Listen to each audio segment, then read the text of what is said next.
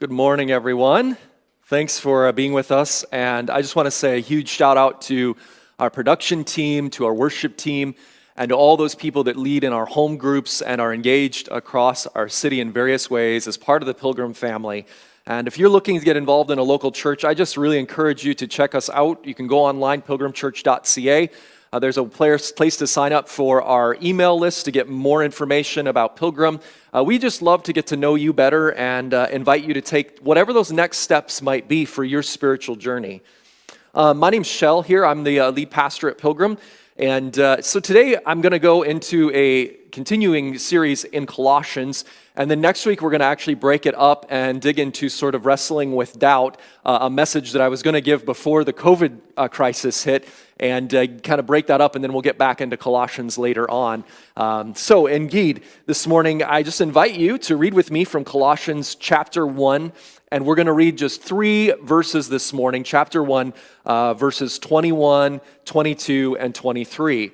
And so let's read that together this morning. Check it out. Here we go.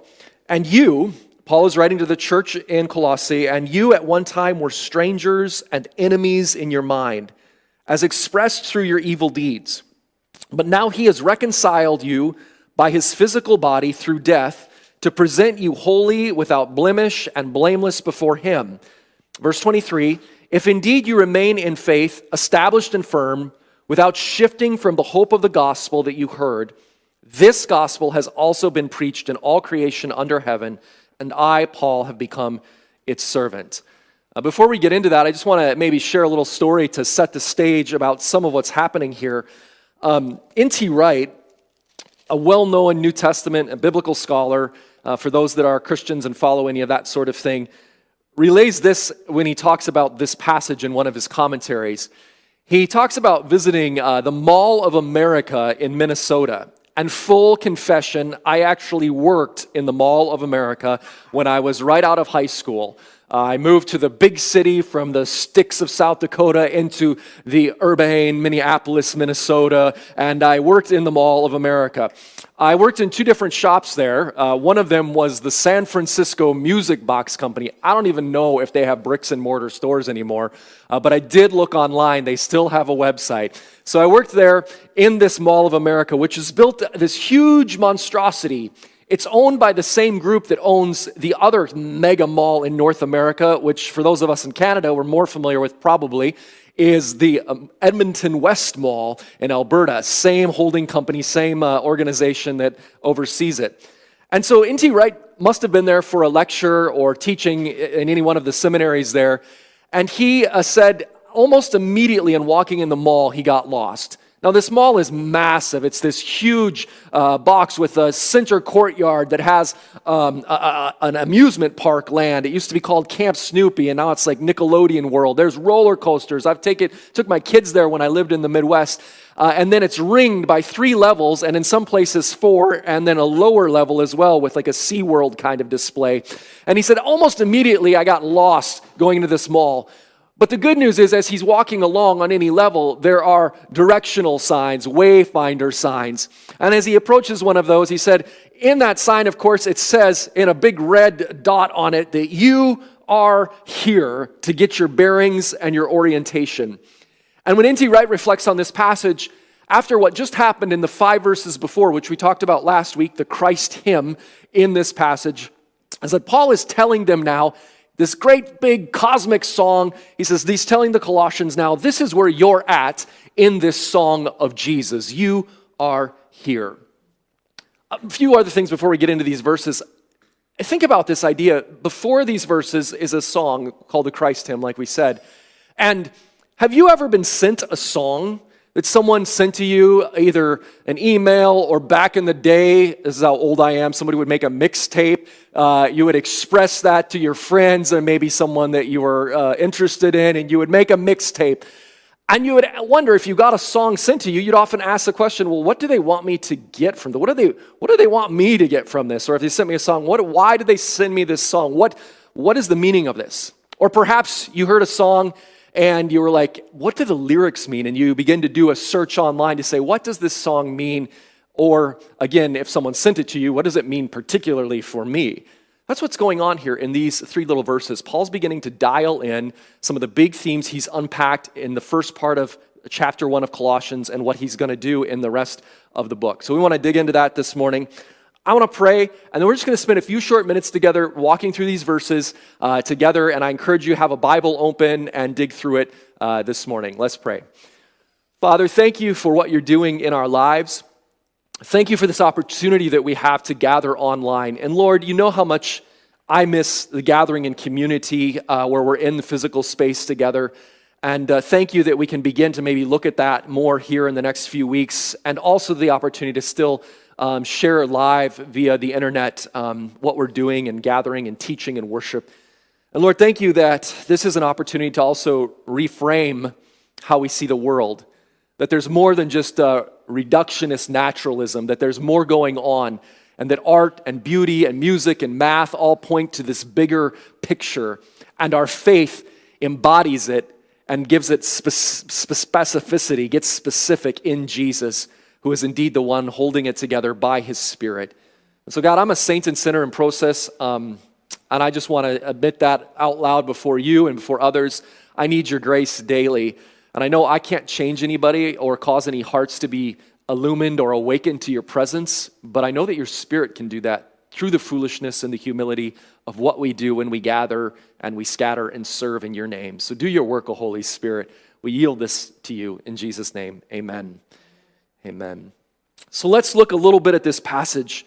If there are some big themes or big application points as we get into these verses that maybe you want to keep tucked in your mind there, I think one of it is that we are invited into the song of Jesus. We're invited into the music of the one who has created and is sustaining. We are invited to have our hearing healed and our eyes open to that bigger picture.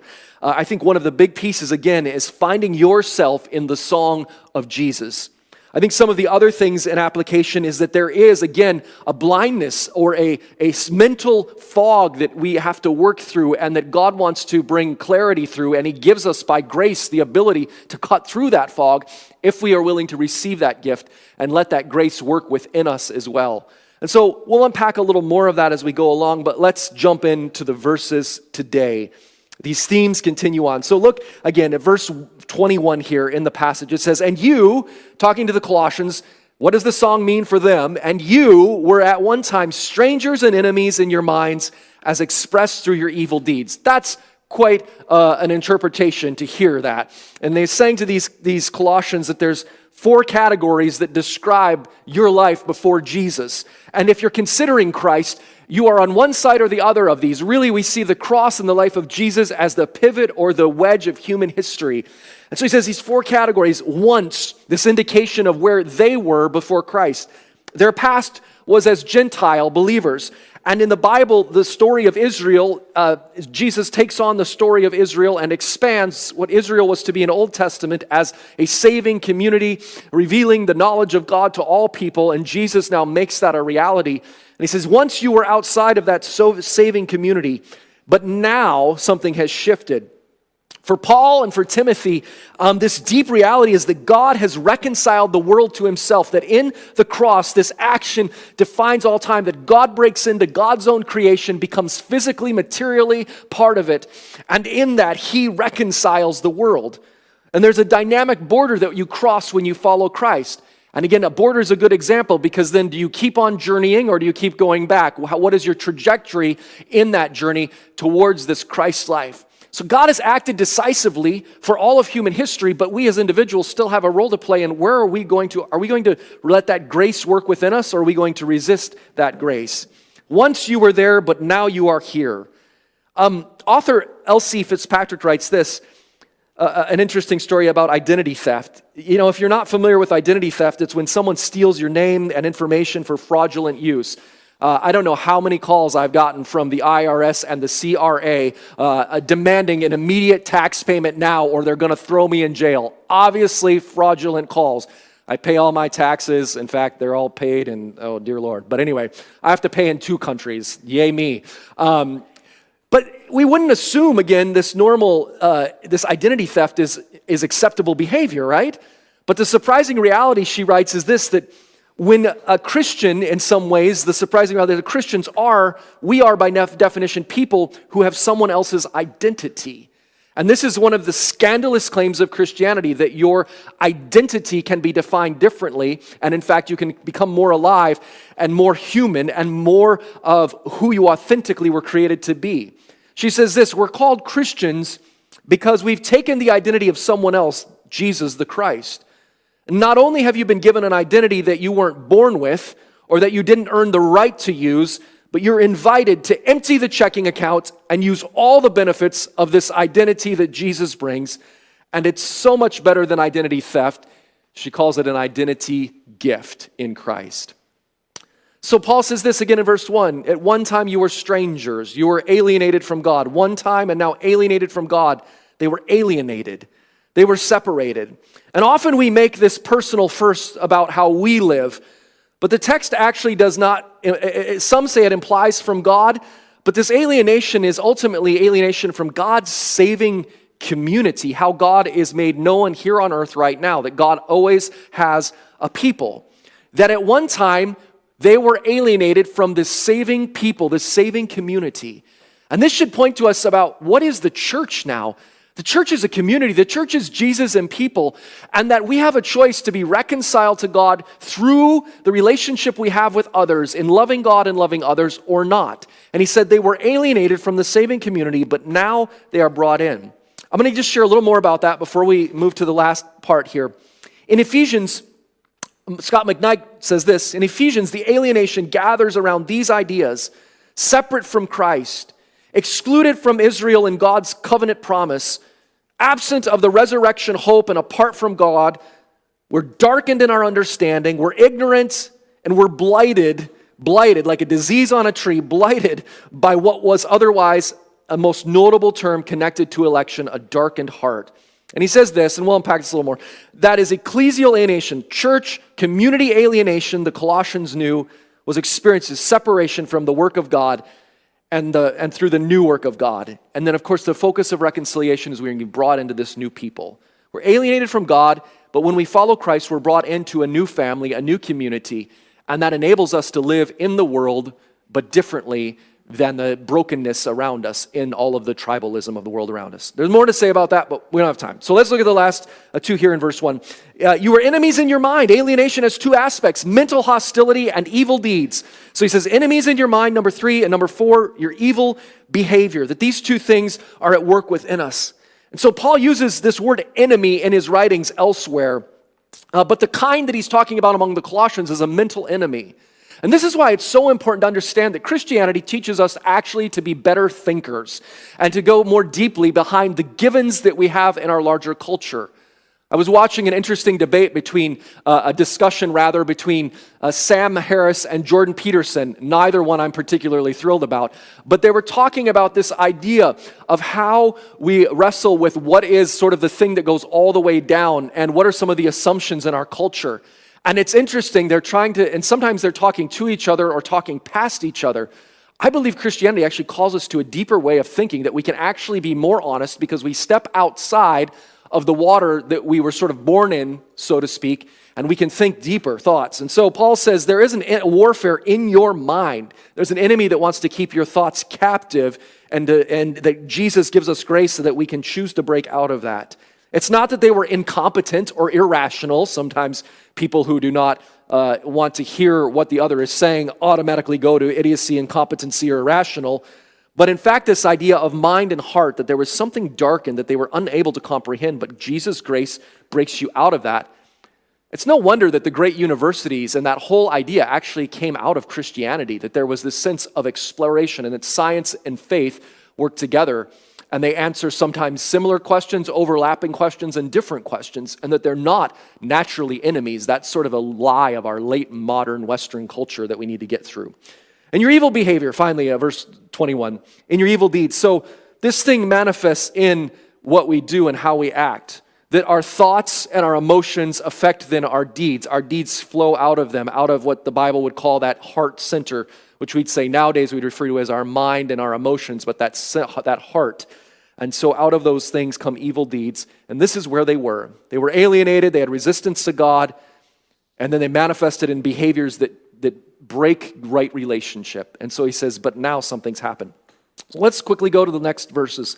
But now, verse 22, if you're following along, he has reconciled you by his physical body. That's fascinating, by the way. Spiritual and material are enmeshed in a Christian worldview. In fact, we are not what we might call reductionist naturals. We don't reduce it to simply what we think of as matter, but that there's more than matter. And anybody who's honest about the nature of the world will admit that there is more than we can simply say at this point in time we think we know from our natural sciences. So he says this, but now he's reconciled you by his physical body through death to present you holy, without blemish, blameless before him. Sort of that mixture of images to talk about a new status within your heart and mind, what Jesus has done. So grace means, I like how Anne Lamott says this, grace means you're in a different universe from where you have been stuck, when you had absolutely no way of getting there on your own. Revelation knowledge through Jesus tells us that there is a way, that there is a knowledge that we have that Jesus can give us and engage with us. And so God works in this gracious way in Christ, but now he has reconciled you, verse 22. Everything about that past is being altered and restored, told again in Christ. God's grace, and when you say yes to Jesus and you keep walking the path, changes you. And evil deeds, you get transformed into someone who is now motivated to do good things. The mental war against God has been dropped, and now you're thinking at deeper levels and more creatively in Christ. This now shifts us. When we follow Christ, he says to the church at Colossians, you becoming part of the song of Jesus, you now are part of God's people. You have gained a new nation, a new sense of who you are. Ancient Israel expanded now by faith to include them. And in Christ, the world is reconciled to God, and you personally can be reconciled to God. The world is done, it's happened, and he'll bring it fully when he comes again, but you personally then have a choice to make in the matter.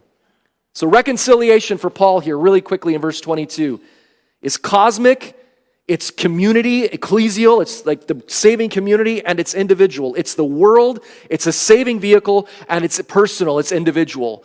And all three of those levels, Christ is at work by the Holy Spirit, even right now, as he interprets the Jesus song to them. And for you this morning, you need to find your place in that. Are you in this saving community? Are you in a community that's showing another way of being human, even in its fallenness? But again, God's grace in Jesus renews it. Are you in that saving community? And where are you at individually with your walk this morning? Where are you at? And so this flow is important. The whole of creation, a people, and individual personal relationship with him. Again, I'll give you another McKnight quote. The physical, the body of Jesus was part of this, not simply some abstract thought or spiritual only act, but in Jesus' body, in God taking on the creation, the whole of humanity, Jews and Gentiles, is represented, dies, and can be raised into the resurrection body of eternity. That's a deep, deep teaching about Jesus, but the practical application is, where are you finding yourself in that? How are you responding to the work of Christ? Let's look at the last part of verse 22b. We become holy in his sight, without blemish, free from accusation. That in Christ, that Christ identity changes our standing with God, with the Creator.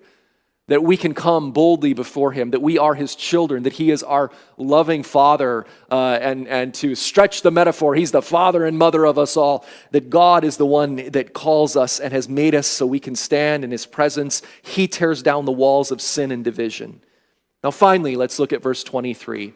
I hope you're hanging with me this morning, and we'll get into a little different thing next Sunday, but verse 23 says this, if, that was a conditional phrase here, if then, right? If you remain in the faith, established and firm, without shifting from the hope of the gospel that you've heard. And then he says, this gospel has also been preached in all creation and under heaven, and I, Paul, have become its servant. So here he tells us this, that following Jesus is a relationship. That Jesus comes to shut down religion. It's not about performative works, it's about sustaining relationship.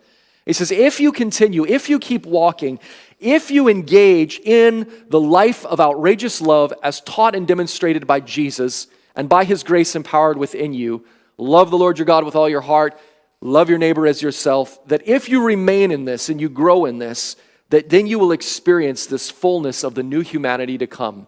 And so there's something that we have to do. We have to do something with this gift. We have to receive the gift. We have to walk in it. We need to persevere.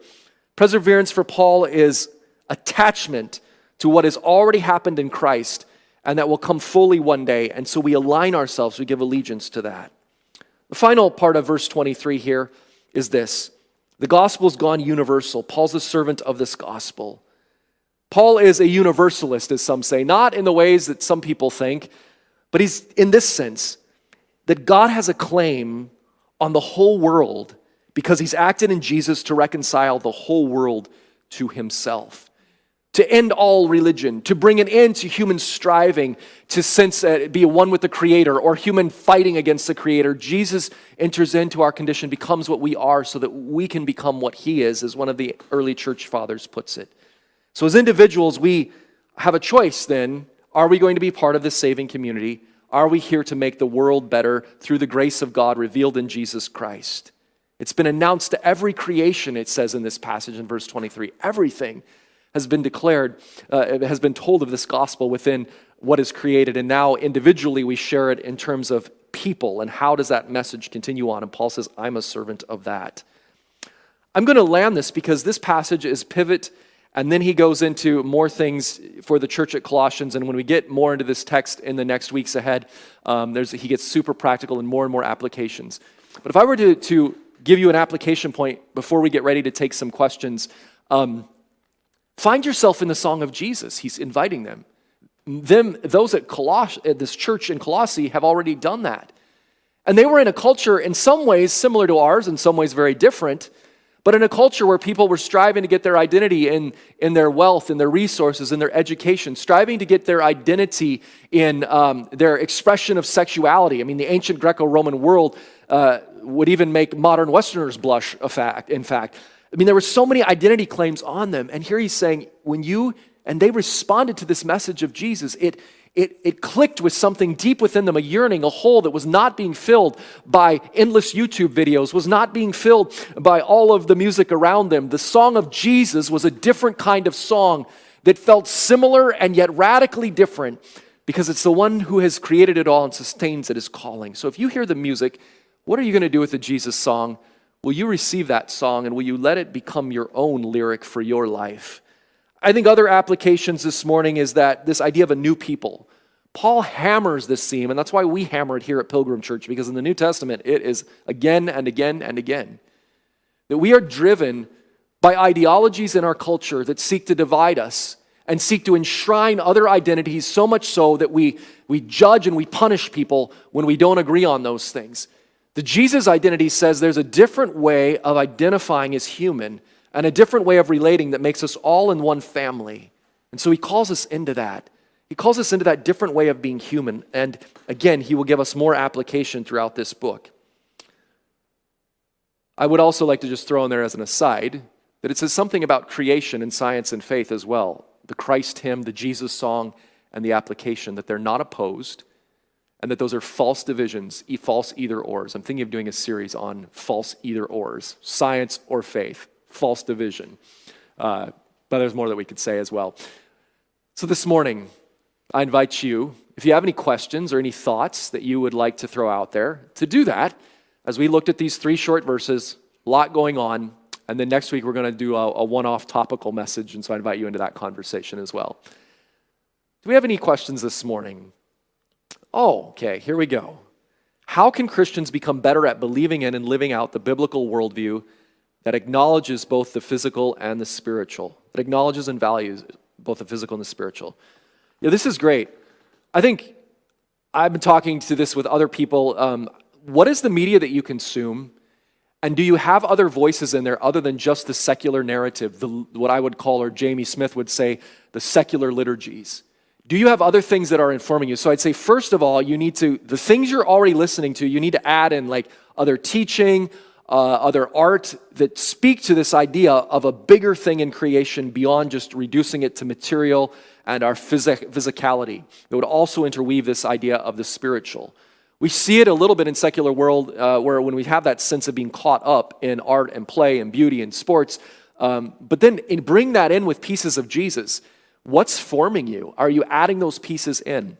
I think the other thing about this is throughout your day, developing practices where you tend to silence, and your imagination is not just make-believe, but also a place where you can encounter God, where you stop throughout your day, literally pause, breathe in and breathe out slowly, think of Christ, think of God, think of a passage of Scripture. There are practices that begin to shape us differently. Now, if we don't engage in any of the practices and it's only a mental game on a Sunday or a lecture here and there, it probably is not going to shape us deeply. That's why the church has always been embodied in how it talks about these things, to link the spirit and the body together. Is there any other questions this morning, or is that it? One more, maybe? What does it mean to be reconciled in his fleshly body? Yeah, I scratched on that just for a second. It's talking about this idea of God entering creation in Christ. This is when we talk about the Christmas Jesus, right? That Jesus puts on, that God becomes part of his creation, and that was his intention to do from the very beginning. And that in that life that Jesus lives, his teachings leading to his death on the cross, that in that cross event is the pivot point of human history. And in that Jesus, in some way, that the biblical authors never fully explain. That's why there's multiple Christians will talk about different, they call it theologies of atonement, how the cross functions. And there's many facets of that. But what Paul doesn't go into the hows of that, he just explains that in his death on the cross, Jesus is cosmically pulling together all of our sin and brokenness of all humanity, forward and backward in time, and in that, God is taking it on himself, so we no longer have to strive in that. We receive by grace his gift of forgiveness and reconciliation. And so somehow, and the mystery of all ages, as we'll read later in Colossians, is what happens in that cross. A God who dies. And for some of you, you may be listening to this and you're far from Christ. You're not even awake to it yet. And yet he died for you. For the person that's going to keep him at arm's length or even ignore and deny his history and existence. He does that. He reconciled even your rebellion, even that rebellion against his existence. And he's working. To put it another way, in the cross, God said, once and for all, I am forever oriented towards my creation and I will always tear down the wall. But we still have to receive it by grace and say, Jesus, I take that step and I want that relationship. And we begin to walk that out. Should I do one more or is that it, you think? Okay, I'll do one more since we have time here. What are some practical ways to continuously remind ourselves of who we are in our new identity in Christ in a culture that's constantly trying to catalog, label us through aggressive advertising? Well, some of this piggybacks on what I already said. What are you watching on YouTube? What are you engaging on Instagram? What are you forming? You gotta think really practically. What is it that you're feeding your mind and soul in terms of your identity? You need to add things that come from that saving community that need to be Jesus-saturated stuff. If you're only immersing yourself in secular liturgies, then you won't have pushback. You won't actually have that. The other thing about finding ways to consume those things, that they're rooted in Scripture, obviously, that they're pointing to the Bible, that you're hearing the teachings of Jesus, particularly the New Testament, particularly the Gospels, immersing yourself in that repetitiously, so it becomes sort of the backtrack in your brain that's playing again and again that will give you the ability to discern and to engage at a deeper level. All right. Well, thank you for those questions. We're going to get to the final part here as we prepare to leave this morning. Paul says, this is where you're at. This is where you're at in this grand song and in this lyric. This is where you can be located. And so in that location, today, I want to encourage you to find yourself, find your place in the song of Jesus. Think about that. Read through that Colossians 1, chapter 1, verses 15 through 20 again, and then those 3 verses where he says, this is where you're at, this is what this song means for you. And then say, Holy Spirit, what does it mean for me today after you read it? And just spend some time sitting in that and listening. Lord, thank you for what you're doing here at Pilgrim. Thank you that you're stretching our minds and hearts. And as we jump into a little bit of a topical message next Sunday, be with us as well, stretch us. And Lord, thank you for my friends, brothers and sisters who have joined us today online, here and in other places.